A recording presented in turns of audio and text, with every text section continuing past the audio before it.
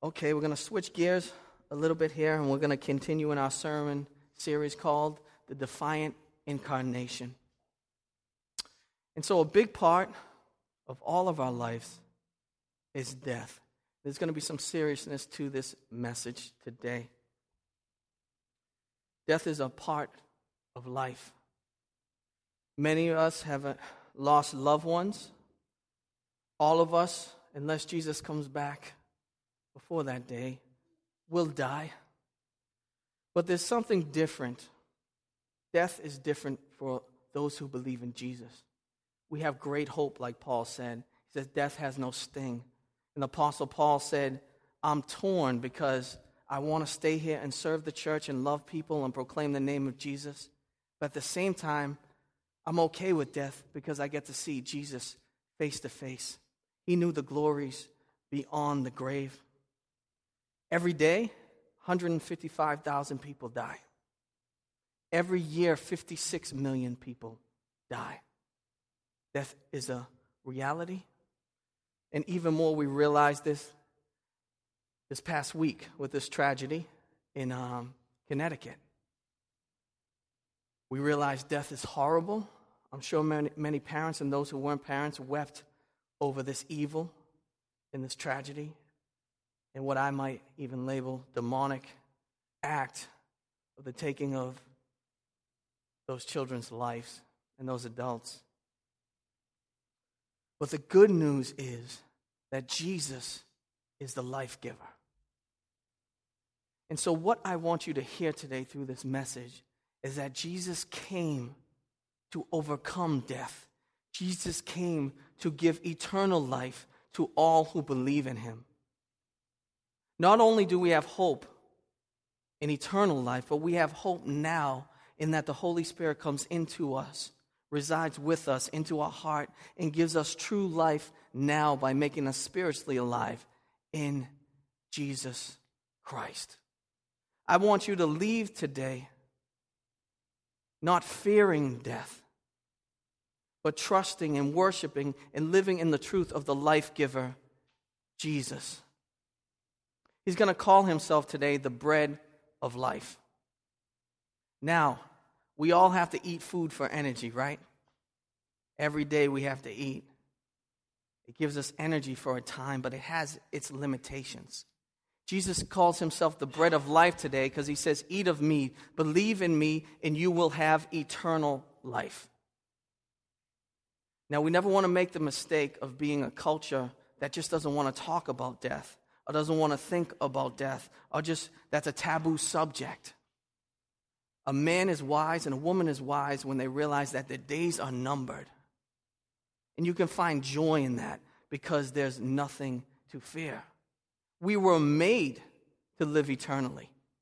And when man sinned against God and rebelled against God, sin came in, and death is a consequence of sin. And what Jesus has done is he has come to give us life abundantly, and give us eternal life. That's one of the great aspects and facets of the gospel, is that we get eternal life. Now, life in itself is not the reward, but life with Jesus is the reward. If life was the reward, there wouldn't be so many people who wanted to kill themselves or so many suicides around the holidays. Because it's not about just living. It's about living in relationship with God Almighty. It's about living with the one who we were meant to live with. And we were created to worship, to be in perfect relationship with him. And that's God. So today, be encouraged that Jesus is the life giver. If you have put your faith in Jesus, you will have eternal life. And the reason that is so good is because you will be with God, the Prince of Peace, the ultimate joy forever. Is that awesome? All right, let's turn to John 6.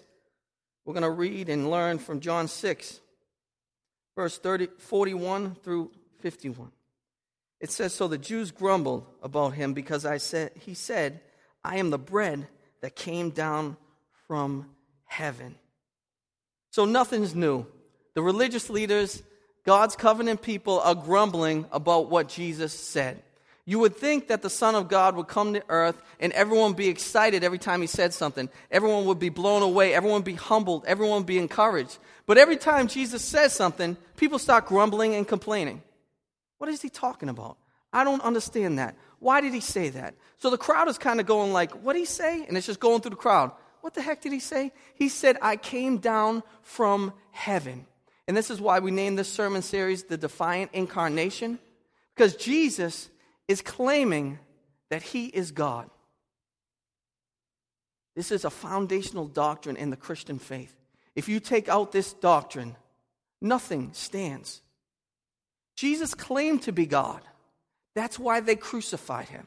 They didn't crucify him because he was a nice guy teaching things to people, or he was a good spiritual leader. They crucified him because he said, I am God, I am divine. He is stating that he is the second person of the Trinity who came down from heaven to earth. It was miraculous what God did with Mary. This is why we celebrate Christmas, right? God miraculously made Mary pregnant with his own son, the Son of God, who was divine, who was the second person of the Trinity and is the second person of the Trinity. And that baby was born into human history. That's the incarnation. God became man. Jesus was fully God, fully man, the hypostatic union. And what are they mad about? What are they grumbling about? The fact that Jesus said he came down from heaven. I don't want us to get this wrong. They didn't like that truth claim. Now, let me tell you in your everyday life, if you're someone who follows Jesus, loves Jesus, and is a Christian, people are fine when you say, I'm a Christian. They're fine with you saying, we should forgive. They're fine with you saying, turn the other cheek. They're fine with saying, do unto others as they would do to you. But the line gets drawn when you start claiming the divinity of Jesus. They're saying, hold on. Because if Jesus was divine, that means that he is the way, the truth, and the life, the only way to the Father. That means that he is the authority. As he said in the scriptures, that means that he is the judge. That truth claim changes everything. And people get frustrated about that. I need you guys to understand this. Jesus was God. That's why we come to worship him. That's why they worshiped him in that time. That's why he said, I came down from heaven. Moving on to verse 42. They said, is this not Jesus, the son of Joseph, whose father and mother we know? How does he now say, I came down from heaven? Once again, you see what they're grumbling about? They're grumbling about his heritage. They're saying, we know this man's parents. We know Mary and we know Joseph. He's claiming to be divine and come down from heaven. They're leaning on their own personal knowledge. Now, there could have been rumors that Jesus was divine, that he was born of a virgin, but it's very plausible that they hadn't heard those rumors. But they are not believing what Jesus said. They are not receiving his truth claim. Now, they've already called him a prophet, right? They know he's powerful. They know he's done miraculous things. But it stops when they say he's God. Okay, you can be a prophet. You can be a good spiritual teacher. You can be a good person. But come on, Jesus. You're saying you come down from heaven. You're saying you're God. How can you say that? We know your father and mother. This is a very important thing, especially around Christmas. And why I pointed at a Christmas tree, I have no idea. Because this is miraculous, and this is what we have to understand. Sometimes we want to get into, be those Christians that we're perfectly logical. Everything's reasonable. Everything scientific. Everything we believe is only the empirical evidence. You believe in a God who was born into human history as a baby. You believe that God created this earth out of nothing. You believe in a God who's coming back again. If God created the law of physics, the law of nature, the laws of science, then he can intervene into human history and do something miraculous. This was miraculous what happened. And you can't go, I love how scientists try to say, okay, let's look at the evidence. Could a woman have a baby without a man? Jesus went above the law of physics. That's why it's a miracle. Even creation. God made something out of nothing. That's miraculous. Too many times we allowed our personal knowledge to trump faith in God. Like these guys did. Said, hold on, we know Jesus' heritage. We know he had a father and mother. We know Joseph and Mary. Some of us might say, hold on, a virgin can't have a baby. Hold on. God can't become man. God can't become flesh. Please don't allow what you claim to be your personal knowledge to trump what Jesus has claimed about himself. Jesus said he was God. He was God. He is God. That's the beauty of the cross. That's the beauty of the gospel, that God himself became man to die for our sins and rose again, defeating death. That's the beauty of the gospel. Moving on, verse 43 and 44. Jesus answered them, "Do not grumble among yourselves. No one can come to me unless the Father who sent me draws him, and I will raise him on the last day." I want to say one more thing on the last subject before I go on. Science is not a bad thing, okay? Science is great, but science is just the study of what God has done. That's what we're breaking down, what God has created. I love science. It's used for so many good things in our culture and our society. It's used even for medical reasons to help us heal people and cure people. Science is awesome. But when science tries to come in with a secular and atheistic mind and say there is not a God, there is not a designer, there is not miracles, they're coming against the authority of Jesus. And I'm going to go with Jesus every time. I'm sorry, guys. I'm not going to go with a human over the God-man Jesus. And so I want us to know, some churches totally say, forget science, they're evil. Science is awesome. I love science. It's doing great things. But there's a line. Science can be very destructive when it can destroy the true claims of Jesus and come against the authority of God. I believe they both can coexist in a beautiful way. So I want to say that before we move on. So Jesus goes on to say in verse 43 and 44, he is rebuking. Jesus is always rebuking people. He says, "Do not grumble. Grumbling's not the way to see who I am. Complaining's not the way to find your Savior." He says, "There are those who will be taught by God, and they don't come to me unless the Father draws them." See, many of us have been contaminated by secular philosophy. We think that our choices dictate everything. Now, I'm a person who believes in free will. I don't believe in some fatalistic philosophy where our choices don't affect our life. They do. But God has the primacy in salvation. This is what Jesus is saying here. No one comes to the Father, no one comes to God, no one comes to Jesus unless God the Father draws them to him. He's saying that God has the primacy in salvation. He's the initiator of salvation. See, we don't like that because we like to be independent. We like to come to things on our own terms. But what Jesus is saying here is what he's saying through the whole book of John. He's saying, you didn't choose me. I chose you. Those are his very words.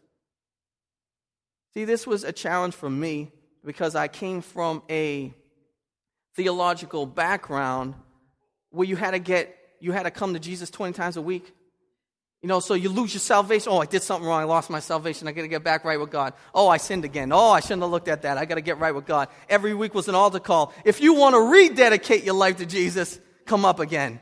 And the same guys rededicating themselves 25 times a month. And they're giving the booklet every time. That's because people believe that their salvation starts and ends with their initiation. Not with the initiation of God, who has pursued you, who has loved you, who has shown you his grace, even though you are sinners, and who has drawn you to him. Yes, you responded in faith. Yes, you have free will. Yes, you believe and chose Jesus. But he is the one who's given credit for your salvation. He's the one who has primacy. Has the prime, what word am I looking for? Yeah, the prime. What? No, now I'm going to get lost. But he's the prime mover in salvation. He's the prime initiator in salvation. And please understand that. Please know that. That's why when everyone gets to heaven, they're not going to rejoice because you guys made the right choice. Right? Oh, thank goodness I made the right choice. I knew Jesus was the one and only God. They're going to rejoice. We're going to rejoice because God had mercy on us. Because it was not by works, but it was by grace. This is the big theological word we just talked about. It's called regeneration. It's the secret act of God, which he draws you to himself and makes you spiritually alive in Christ. Moving on. Verse 46. Not that anyone has seen the Father, except he who is from God. Actually, let's read 45. It is written in the prophets, and they will all be taught by God. Everyone who has heard and learned from the Father comes from me. One of the beautiful things about being a pastor is the truth that the Holy Spirit is working in the hearts of all believers. That's called regeneration.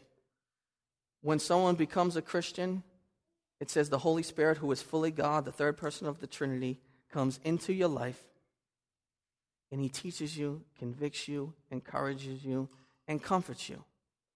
Now, I didn't fully understand that when I first started pastoring. So what you try to do is you try to be the Holy Spirit in people's lives, right? You want them to be convicted about what you're convicted about. You want them to dress like you dress. You want them to watch the same movies you want. So everyone's trying to be the Holy Spirit in everyone's life, right? Then you realize, hold on. Number one, I'm imperfect and I don't see things like God sees things. Number two, I can't be with someone 24/7. You guys would get sick of me very quickly. Lucky my wife lets me stay around the house. 24/7, me watching what you do. What are you doing? What are you doing? Or me teaching you. The beautiful thing about this is, as a pastor, I can trust God that the Holy Spirit is working in your life, that the Holy Spirit is teaching you, convicting you, encouraging you, and what is called sanctifying you. That's a beautiful thing. He will complete the work that he started in you. I trust that. I trust God's grace. Know why I trust it? Because the Bible teaches it, and because he's doing it to me every day too. He's teaching me. He's moving in me. And I'm growing little by little. Believe me, it's taken a lot longer than I thought, and I will not be perfect until I see Jesus after I pass from this life to the next. And so what Jesus is saying here, there are those who are drawn to me by the Father, and the Holy Spirit will teach them. And they will not only will he teach them, but they will respond by receiving it and learning and being changed. He's talking about the new covenant, the Holy Spirit working in people's hearts. In verse 46, not that anyone has seen the Father except he who is from God. He has seen the Father. People love this verse and have a lot of questions and say, has anyone seen God? So let me narrow it down to what I'm talking about here. In a very real way, anyone who saw Jesus in his time saw the Father. They saw God because he was God. But what we're talking about here is Jesus talking about his intimate relationship, his unique relationship between the Father and the Son, who lived in perfect, uninterrupted communion with each other. He's saying to these guys, and what he said in the past chapters, you guys don't even know God. He said to religious leaders, you don't even know me. You don't even know God. Because if you knew God, you would hear my words. If you knew God, you would see the Father in me. If you knew God, you would understand the Scriptures are pointing to me. Jesus is talking about his unique relationship with the Father, that he sees him, he knows him, he communes with him. Now we know that Moses, he asked God, show me your face. And he couldn't even show him his face, he showed him his back, because none of us could stand before the holy God, see him face to face on this side of heaven, and even make it through. That's too powerful, that's too wonderful, that's too awesome. Jesus is saying he has been in that glory. He has been in that holiness. He is one with the Father. He is claiming his authority, his divinity, and staying in the same vein that he has come down from heaven. And moving on, 47 and 48, truly, truly, I say to you, whoever believes has eternal life, and I am the bread of life. I just want to get onto that theme of eternal life. Does everyone realize you're getting older? It's tough. I'm sorry. I thought I'd be the man. I was like, I'm going to grow old. I'm going to deal with it. I'm going to get the grays. My waistline's going to get a little bit. I'm just going to roll with it. Now I'm looking in the mirror like, what's going on, man? What's this wrinkle that's starting over here? I need to not make that face anymore. You start to realize that this life's not eternal. You start to realize that it's passing away, and you say to yourself, there's got to be more than this. Now, there's a fine line to wanting to believe something because it makes you feel better and want to believe something because of reality. The reason I believe in eternal life is not because I hope there's an eternal life. It's because Jesus said there is eternal life. You know, sometimes people like to make Christians, these people want to believe in fairy tales and gumdrops. The reason I believe in eternal life is because Jesus said anyone who believes in him has eternal life, and that's something I hope for. You can hope in that. You know, some of us maybe think we have 30 years left, and we don't have 30 years left. Some of us might have 50 years left. Some of us might have a few years left. And I don't say that to scare you. I say that so you're encouraged that you're in good hands when you're in the hands of God the Father, because this life will go on in eternity in perfect communion with God. And for those of your lost loved ones who you have lost, how beautiful it is that there is eternal life and that you will get to see them again. The beauty of the gospel. I don't have to fear. I mean, we all know there's a certain amount of fear of the unexpected, and we're going to mourn when we lose lost loved ones. I'm not asking you to walk around here like robots, but I want to plant this seed of hope in you. That it's not desperation. That you realize there's hope in eternal life, and you realize that hope is there because of Jesus Christ. And that is a beautiful facet of the gospel. It's a beautiful aspect of what Jesus has done in giving us life. He called himself the bread of life. And he goes on to explain in verse 49, and we'll come into the last few verses here. Your fathers ate the manna in the wilderness, and they died. This is the bread that comes down from heaven, so that one may eat of it and not die. And so he's showing that everyone knows the Old Testament, knows the people of Israel when they got free from slavery in Egypt, that God provided manna or bread from heaven so they could live. That was a miraculous act, right? But that even bread had limitations because it was just bread to keep them going, to sustain them, and they eventually died. He's saying this bread that came down from heaven, if you eat of this bread, you will never die. You will be satisfied. You will never hunger again. You will live eternally. Everyone who believes in Jesus. And in verse 51, in the final verse, he says, I am the living bread that came down from heaven. If anyone eats of this bread, he will live forever. And the bread that I will give for the life of the world is my flesh. Once again, you guys see that. What is he claiming? That he came down from heaven. He's saying that he is the bread of life. In the same way he's saying, eat of me, he's basically saying, believe in me. Whoever believes in me will have eternal life. And you see God's compassion, God's love, and he said what? He gave his flesh for the whole world. So it's not just limited to his covenant people. So anyone in the whole world who puts their faith in Jesus will have eternal life. Now, getting to the heart of the matter. This is amazing, and I don't want us to miss this. That God became flesh. He lived a perfect life, and he defeated death in the deeds of the flesh by going to the cross and being crucified so that anyone who believes in him will have eternal life. And he rose from the dead so that we would know that our salvation is secure and that we've been forgiven of our sins. Those who have put your faith in Jesus, you should be encouraged by that. You shouldn't have the same fear of death that an unbeliever has, because we have hope in death. We have hope. It has no sting. We will see Jesus. We will be with him. It should encourage us to preach the gospel, because we realize only hope in Jesus, only faith in Jesus, only belief in Jesus, only those who eat the bread of life, who is Jesus, will have eternal life. That's what Jesus has said. And to anyone who hasn't put your faith in Jesus, please, what Jesus was saying when he's the bread of life, it's almost like an invitation to a banquet, right? What do you say when you have some good food? Please come over, eat some of this food so it doesn't go to waste. Please come over. We got chicken parm, we got chicken ziti. Please come eat of this bread. Jesus is saying no limitation, invitation open to all. Please come and eat of this bread so you can have eternal life. If you're someone who has not put your faith in Jesus, please do that. Receive the free gift of salvation. It's not by works. It's a free gift of God, and that's why he went to the cross. Secondly, don't allow your personal knowledge to conquer your faith. There's a big movement out there with people allowing personal knowledge and so-called scientific claims to defeat their faith. So they no longer believe in the miraculous. They no longer believe God become man, or God could create the earth, or God is coming back again, or God healed people and did miracles in his time. Don't allow that to defeat your faith. Jesus is miraculous. He did the miraculous.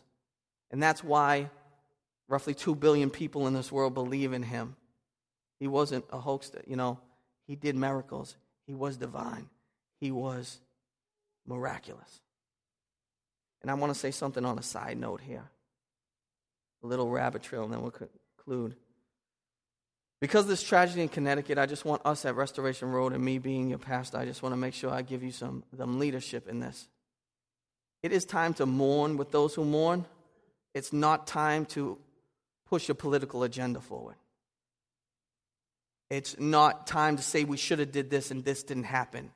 You don't kick the issue while it's down. The Bible teaches us to mourn for those who mourn and to weep with those who weep and pray for those that they might be comforted. Please, and I'm not saying this to condemn anyone, I just felt I need to give you leadership on this so that we could be lights on this world and not those people who are pointing the fingers.